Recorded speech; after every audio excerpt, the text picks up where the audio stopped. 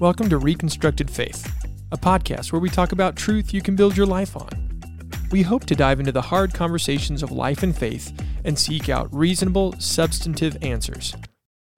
My name is Colson Lechner, and I'm joined by Chris Sherrod and Chris Legg. This is Reconstructed Faith. Hey, welcome to Reconstructed Faith. We are continuing on with our definition series, kind of setting the stage, setting the foundation for a lot of the words and the thoughts that we're going to be talking about kind of as building blocks. So we've talked about truth and unpacked that. So if you haven't listened to that, please take a little while and listen to that. That'll be beneficial as you're listening to our podcasts. But today we're going to be talking about faith and the importance of faith and defining faith correctly. Chris Legg, do you want to start us off this morning? Okay, so here's what struck me, even as we were talking about this, just now struck me, is the fact that we're looking to define these terms already says so much about our worldview. Mm-hmm. The three of us in the room, that we think words have definitions. That is not necessarily a common teaching. In fact, in deeply postmodern thought, it's that kind of thing is rejected. There are not fundamental statements. There are no definitions for words. But I always like your example from Alice in Wonderland. Yes. Lewis Carroll in Alice in Wonderland does the essentially mocks. I think I've read this beyond just my own opinion, but that Alice in Wonderland is essentially Lewis Carroll mocking the postmodern perspective on things. Really? Because it creates a mad land, a land of madness. I mean, everyone's crazy if you do this, but I think it's actually in Through the Looking Glass when Alice is talking to the Cheshire Cat. Is it the Cheshire Cat? Yeah. It's not Humpty Dumpty. Oh, I think it's Humpty Dumpty. Wait a second. Give me 1 second here in the podcast world. Mm-hmm. Humpty Dumpty. And is this something that we can I've got it pull right the audio? No. Sorry, no, it's just me. Okay, great. Yep, it's Humpty Dumpty. Okay. When I use a word, Humpty Dumpty said in a rather scornful tone, it means just what I choose it to mean, neither more nor less. Now, the problem is Humpty Dumpty and Alice have been trying to have a conversation, and he keeps using words that make no sense within the context at all, make no sense. And so she confronts him on this. Wait, that word doesn't mean that. And that's when he says, when I use a word, it means what I choose it to mean, neither more nor less. The question, said Alice, is whether you can make words mean so many different things. This is the chilling statement, because are you allowed to do that? Yeah. The question is, so he's mocking her. So she says, the question is whether you can make the words mean so many different things. The question is, says Humpty Dumpty, which is to be the master. Mm-hmm. That's all. In other words, do I get to tell you what the word means, or do you tell me what the word means? And it's all going to be dependent upon who's the strongest. Yep. And that's a worldview shift. That right there describes that. I use that picture from, it's actually one of the sketches in the original copies of Through the Looking Glass is of them talking. And that's the question of a worldview change, is when you say, okay, the master just changed. And so our culture. Radical autonomy. It's the that's individual. right. Yeah. That they get to say, no, that the other worldview gets to say, no, this is the rule. Yeah. Now this is the rule, and everyone needs to conform to that rule. Well, who says? And the answer is, well, whoever is master does. Mm-hmm. Whoever is strongest, whoever can cost you something, and that's a scary thought, especially when you've been living under a worldview that, with all of its flawed application, like the Judeo-Christian worldview, because Christians are flawed and messed up and people, with all the flawed application involved in it, its morality demands tolerance of other views and love of other humans. And so that's part of the Christian worldview, is the Judeo-Christian worldview is demand all humans are worthy of dignity. Mm-hmm. What happens if the next worldview is, well, if you go back and listen to the last podcast, the last stuff you said, Chris, shared at the very end, that atheist statement about that there's none of this stuff really matters, right? We're just animals that don't have any, there's no morality, there's no right and wrong, there's no afterlife, there's no meaning to any of it. Well, if that's your fundamental worldview statement, if that's your foundational statement, is we're just slightly more complex wolves. Well, I mean, wolves eat each other, so and it's a dark thought. I hate to start off with, but just to recognize the postmodern metaphysic, the postmodern worldview is that there are not absolute statements. They don't mean anything. If I say, I'm going to define truth to mean this, and someone else will say, well, that's your truth. Mm-hmm. You just defined your truth. Now let me define my truth. And there's no arbiter to decide which one of us is correct on that. So, well, it just means you can't land anywhere, or it's going to come down to what Humpty said. It's power. It's that's right. Who can dominate the other person and right. make them believe that right. worldview. Watch, I'll punch you. Then it'll be agree with me that my view is the right one, or I'll hit you again. Yeah.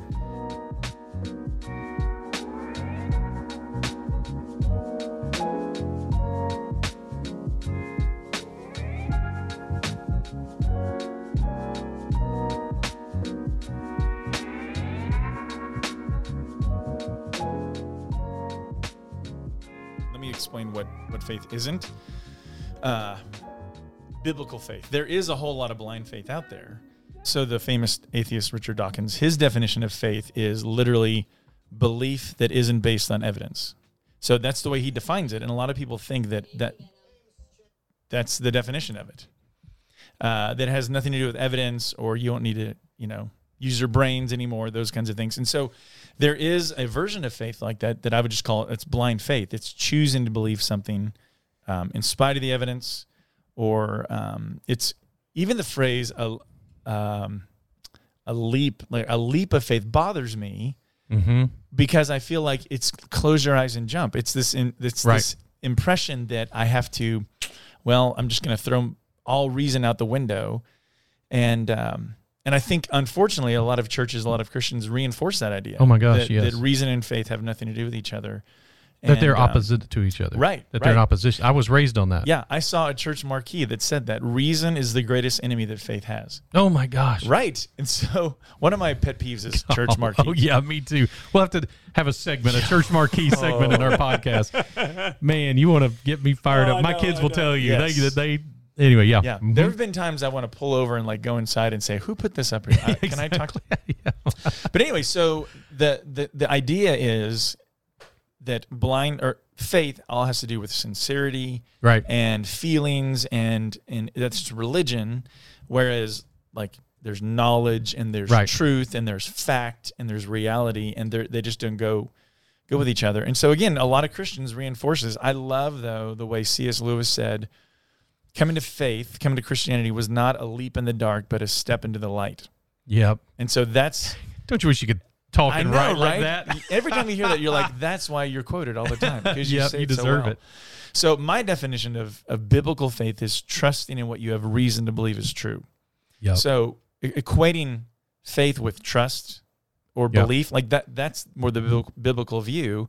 But it's what you have reason to believe is true. And you see a lot of examples where God gives evidence or God gives reasons.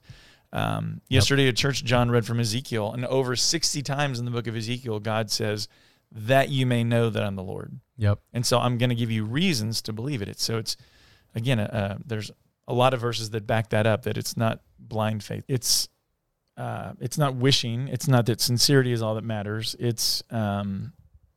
it's well-grounded trust you could use. And again, I think that's where, if you look even in Exodus, where in chapter 6, God says, I'm going to do these things against Egypt so that Israel will know that I'm God. And then chapter 7, he says, I'm going to do these things so that Pharaoh will know, or the Egyptians will know. It was like the evidence is going to show something. And then you fast forward to the New Testament, where in Mark 2, Jesus heals a paralytic. But his first words before he healed him were, your sins are forgiven, which set everybody off, because only God can forgive sin. That's such a great passage. And Jesus goes, okay, so obviously me just saying your sins are forgiven, you can't see that happen. And so he actually asked the question, which is easier to say, your sins are forgiven, or, get up and walk. And then he says this, and I think this is helpful in our definition. He says, that you may know, not hope, not wish, that you may know that the Son of Man has the authority to forgive sins. And then he turns to the guy and says, take up your mat and walk. Take up your bed and walk.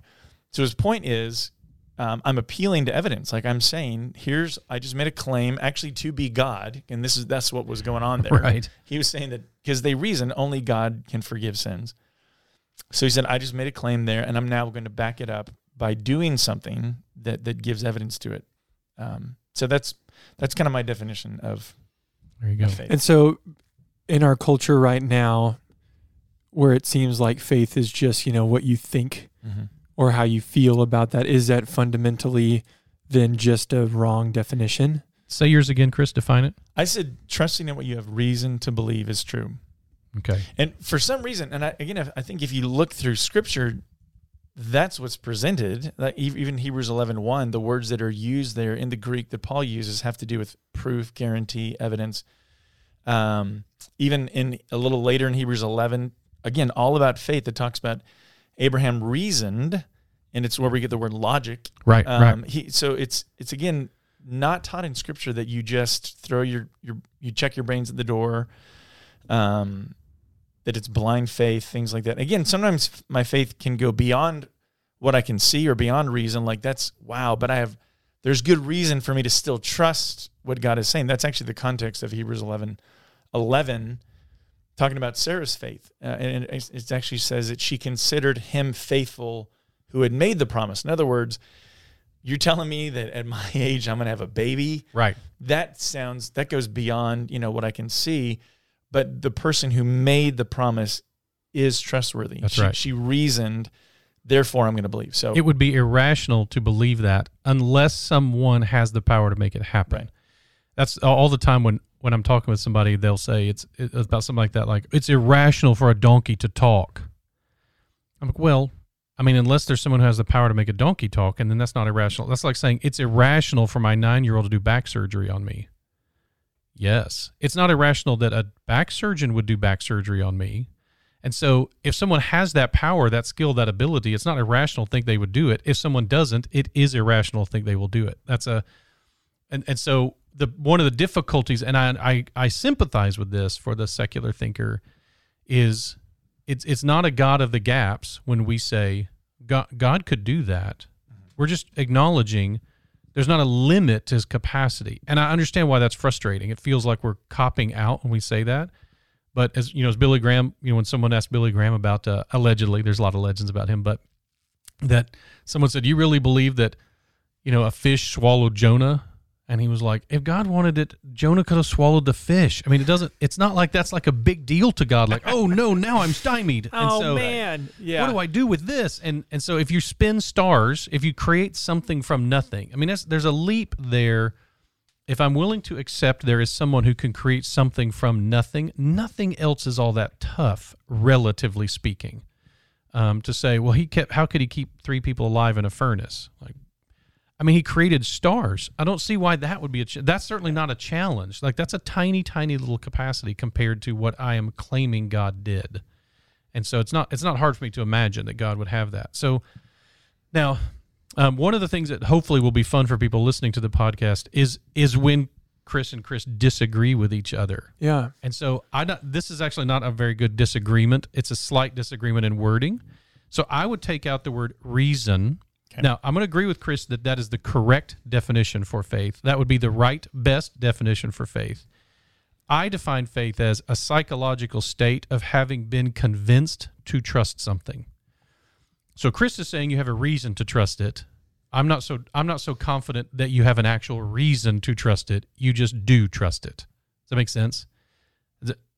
You're giving me an uncertain look. Keep unpacking it. Yeah. Colson was like thinking about lunch. I was just thinking about all the words you said. I was like, okay, got it.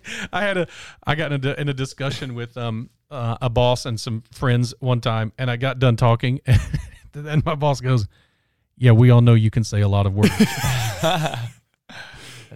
Yes, I'm busted. Yes. So if you were going to unpack the difference, then okay. So Chris would say, the way Chris's definition was, trusting what you have reason to believe is true. Mm-hmm. Okay. I would say you may or may not have a reason to believe it's true. Faith just says you do believe it's true. Mm-hmm. You may or may not have a good reason. You can have blind faith. You can have unreasonable faith. Right. You can have delusional faith.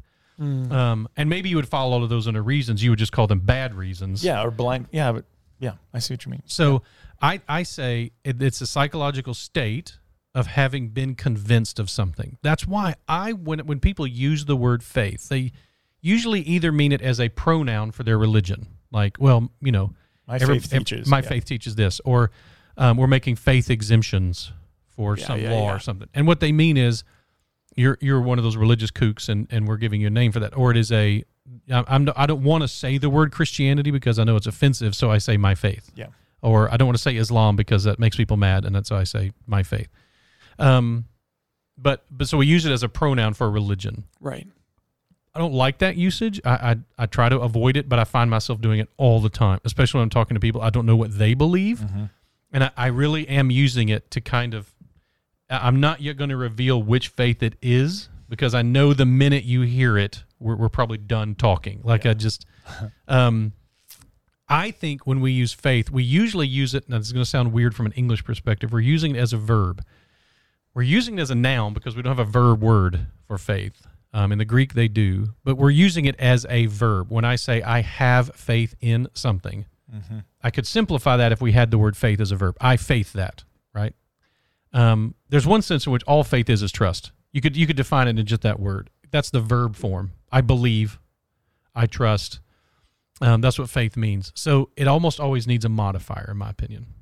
What type of faith? I believe this. How are you believing it? It is a reasonable faith. It's a rational faith. It's an irrational, like I just used all the ones I just did, delusional, blind, evidence-based, all those things. Because if someone tells me I believe that, if I take out the word faith, put in the word belief, which is the verb form in our Bible, almost always in English it'll use the word, when it's the Greek word for faith, but it's in verb form, the Bible will put in the word belief. I believe.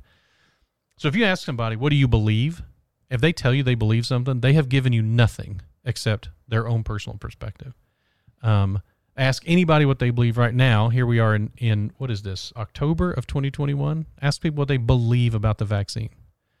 They've given you probably no information when they're done talking. Nothing standard to build anything by beyond what they personally hold. That faith, that belief they have is either rational or irrational. It's based on podcasts or scientific evidence or whatever. And the problem is, the reason it's so divisive is because we don't know who to trust. We don't know who to trust in America right now.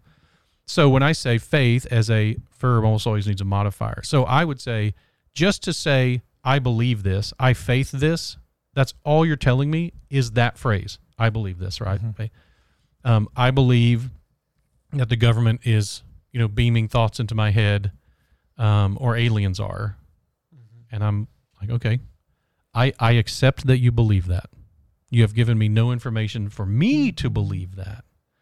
And that's the statement. I need to know what that belief is coming from. Where are you getting that?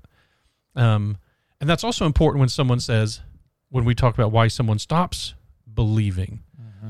So what does that say about their truth statement? Mm-hmm. Jesus Christ is Lord of all.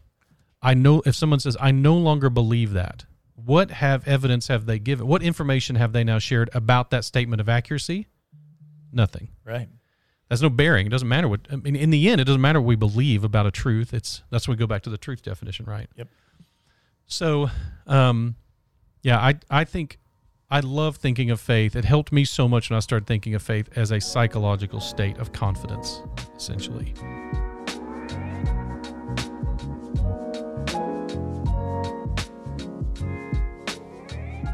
And I like to distinguish between the sincerity of your faith and the object of your faith.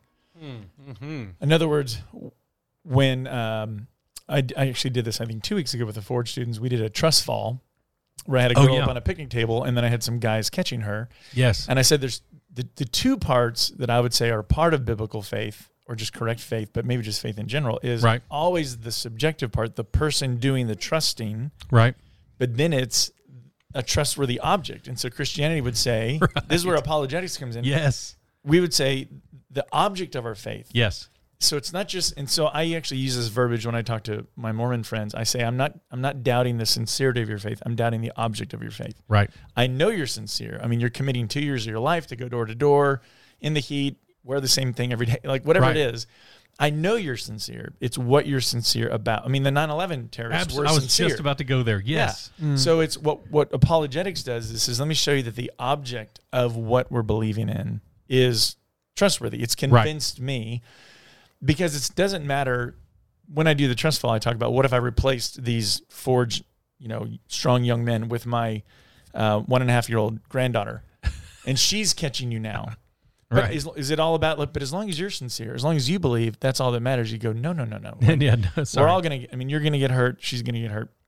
So it's what you're sincere about, Right. not just that you're sincere. And I think that's part of the big issue today, even in our culture, that when you say Christianity is true, people take it to mean you're not letting other people subjectively believe something or sincerely believe something. You're like, I never said that. Yeah, you knock Believe yourself whatever out. you want. Yes. It just doesn't mean that it's objectively true. It just means Right. that's true about you. Right. I'm so convinced. many Christian claims come back to this. Right. That when we say to people, and we try so many different analogies, whether it's jumping off a cliff and who can jump across the Grand Canyon. Right. Like, Right. okay, either you can or you can't. Jumping further doesn't irrelevant, help. yeah. It doesn't. I don't know if you guys have seen any of some of my favorite. Trust Fall Fails are one of the greatest video series in history. Like, it'd be the ones where people fall forward. Yeah. I think are some of the most outrageously funny and horrifying.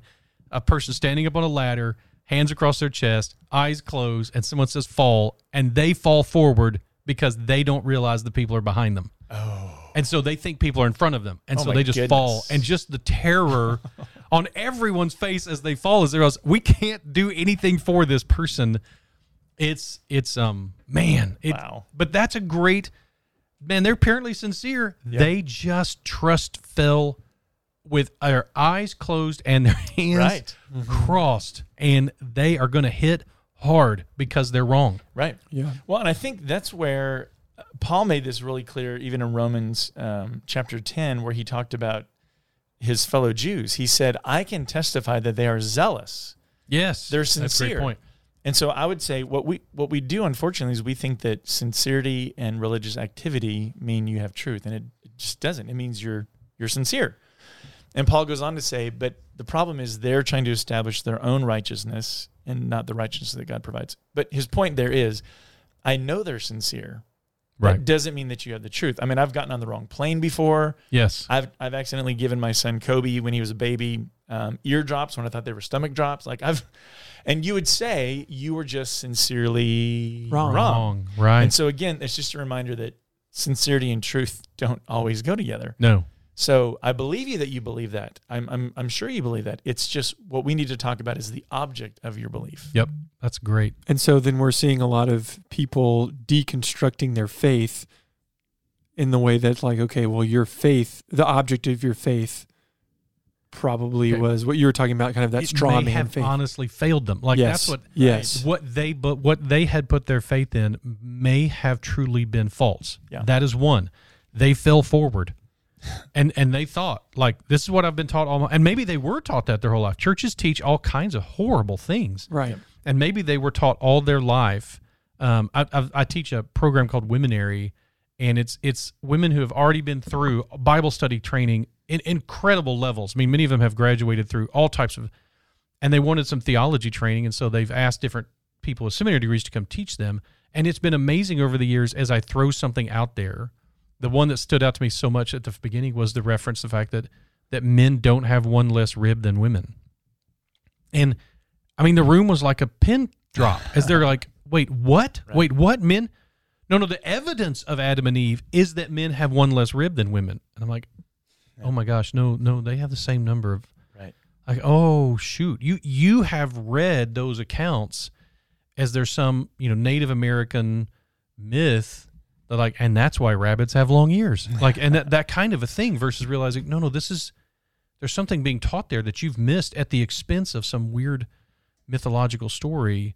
Yep. And it's and people still do it, even when they say, and that's why snakes slither on the ground. Even that is a total misunderstanding of that passage. So, when you referenced Paul in Romans 10, I was thinking of what he says in Acts 17.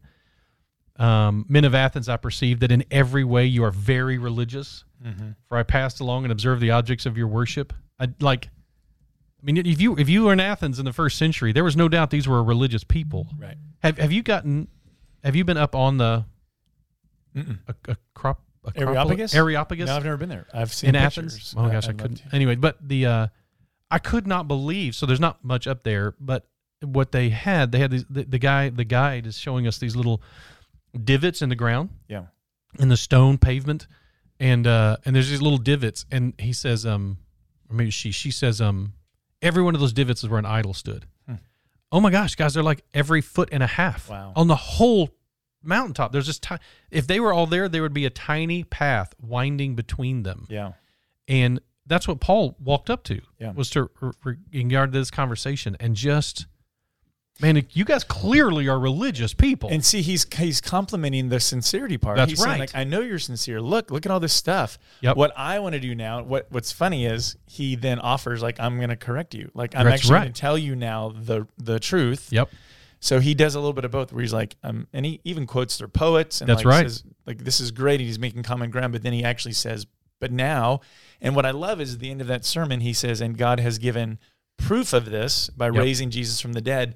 But it's actually the Greek word faith. He's given pistis. He's given faith by raising. It's the word that we translate in that context as evidence or proof. But he then appeals to objective evidence. So he's talking about both of those things there. That's great. And now I've got a comment, because I can imagine if we have any listeners, they're going to be thinking, gosh, you guys are way off on this. This is not how I was raised at all. Right. I mean, this is not accurate to how I was raised. I've been a Christian my whole life, and I was never allowed to ask hard questions. I was always shut down when I tried to ask those hard questions. I was always told, that I was hurting Jesus's feelings when I asked questions like this.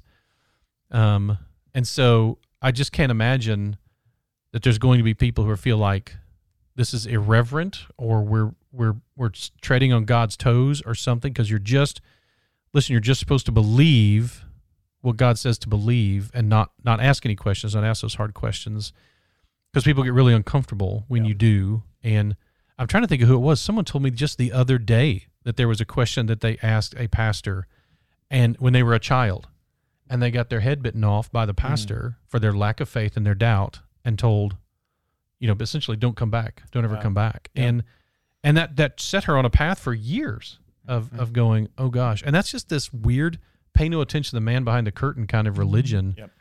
And so if you were raised with that version, I grew up in a situation where there was some of that in the church that I grew up in. Fortunately, I was raised by a scientist, my dad, environmental scientist, and my mom, who's a speech pathologist. And we were always not only allowed, but encouraged to ask questions about just about any of it. I just can't imagine you ever asking questions. Yeah, I know. Yeah. There were other places where I would do it. Even when I did it, when it was somebody who could have shut me down, like a Sunday school teacher, if they didn't have any idea what they were talking about, they would just say, like, you know what, Chris, that's a great question. Let's get back to the subject at hand, because I probably was often off topic. I know it's a crazy thought, me off topic, right? But speaking of, back to faith. Well, can I give an example, though? Please do. Of if people are wondering, like, oh, you should never doubt. Yeah. Right before Jesus gave the greatest compliment to John the Baptist ever, no man born of woman is greater than John, right? Yes. John had just questioned, really, Jesus, are you really the one who I thought? So here's John. He's essentially the last Old Testament prophet in one sense. He's coming on the scene making I'm preparing the way for the Messiah. He's the one that God told me. And then he ends up in jail, and he's having doubts. And so he sends his disciples to Jesus saying, so are you the actual one, or should we be waiting for someone else? Yep. And I can picture John's kind of like, this is not how I saw this ending. Yep. And so Jesus doesn't reprimand him. He doesn't go, what are you thinking? How could you doubt? You're supposed to be my wingman, whatever it is. This is the guy who leapt in his mother's womb when he met Jesus, right? Right. Jesus then appeals to evidence. He goes, go back and ask John, so what have you seen? What evidence is there? And so, the blind are seeing, the lame are walking, all those things. And then he turns to the audience, to the people around him, and starts talking about John. What did you expect to see of things? But then he compliments John in the greatest way possible. So again, Jesus isn't scared of our questions, and it's not, you don't ever see that the teaching or the implication in Scripture, like, don't come to God with your doubts. Don't come to him with your questions. We talked about Thomas last time, who was just honest. So I think of twice Paul does this. Once with in the Thessalonians or for the Thessalonians, and then I'm not sure off the top of my head where the other one is. But when he's talking to Thessalonians and he's saying, don't despise prophecies. In other words, don't throw them away automatically, Right. but test everything. Hold fast to what is good. And that's, by the way, that the Greek word there, test, that's dokimos. Yep. And good. so that's the root of it anyway. But the test it. This is what the story right before I told it that I was referencing in I think the Berean church is right before the Athens church. Yep, Or it's very Acts soon before 17, that. You're right. When it talks about the it's a church that Paul comes and preaches and he teaches, and when he gets done, they all go, all right, we'll go home and check.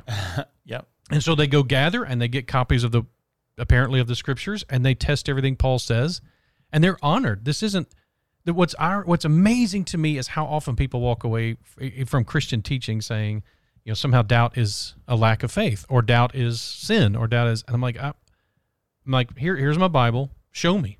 Yeah. Find me an example of that especially in the New Testament, find me any example that you can even twist to say that. And I just don't think it's there. Yeah. So our faith is not dependent on our knowledge. That would be Gnosticism. Our faith is a gift that we can have, and we can reasonably, evidentiarily, I don't know if that's a real word or not. We'll go with it. And we can believe, we can accept, and we can believe based on that. Yeah. And even if you read in Acts at the very beginning, it says, and Paul went in, as was his custom, to the synagogue there. And on 3 Sabbath days, he reasoned with them from the scriptures, explaining and proving that it was necessary for the Christ to suffer and rise from the dead. And he convinced people. Then he did the same thing in Athens, where he's reasoning, he's proving, he's giving evidence, not just saying, trust me. Like he's actually saying there's reason to, what I'm telling you, there's evidence to back this up.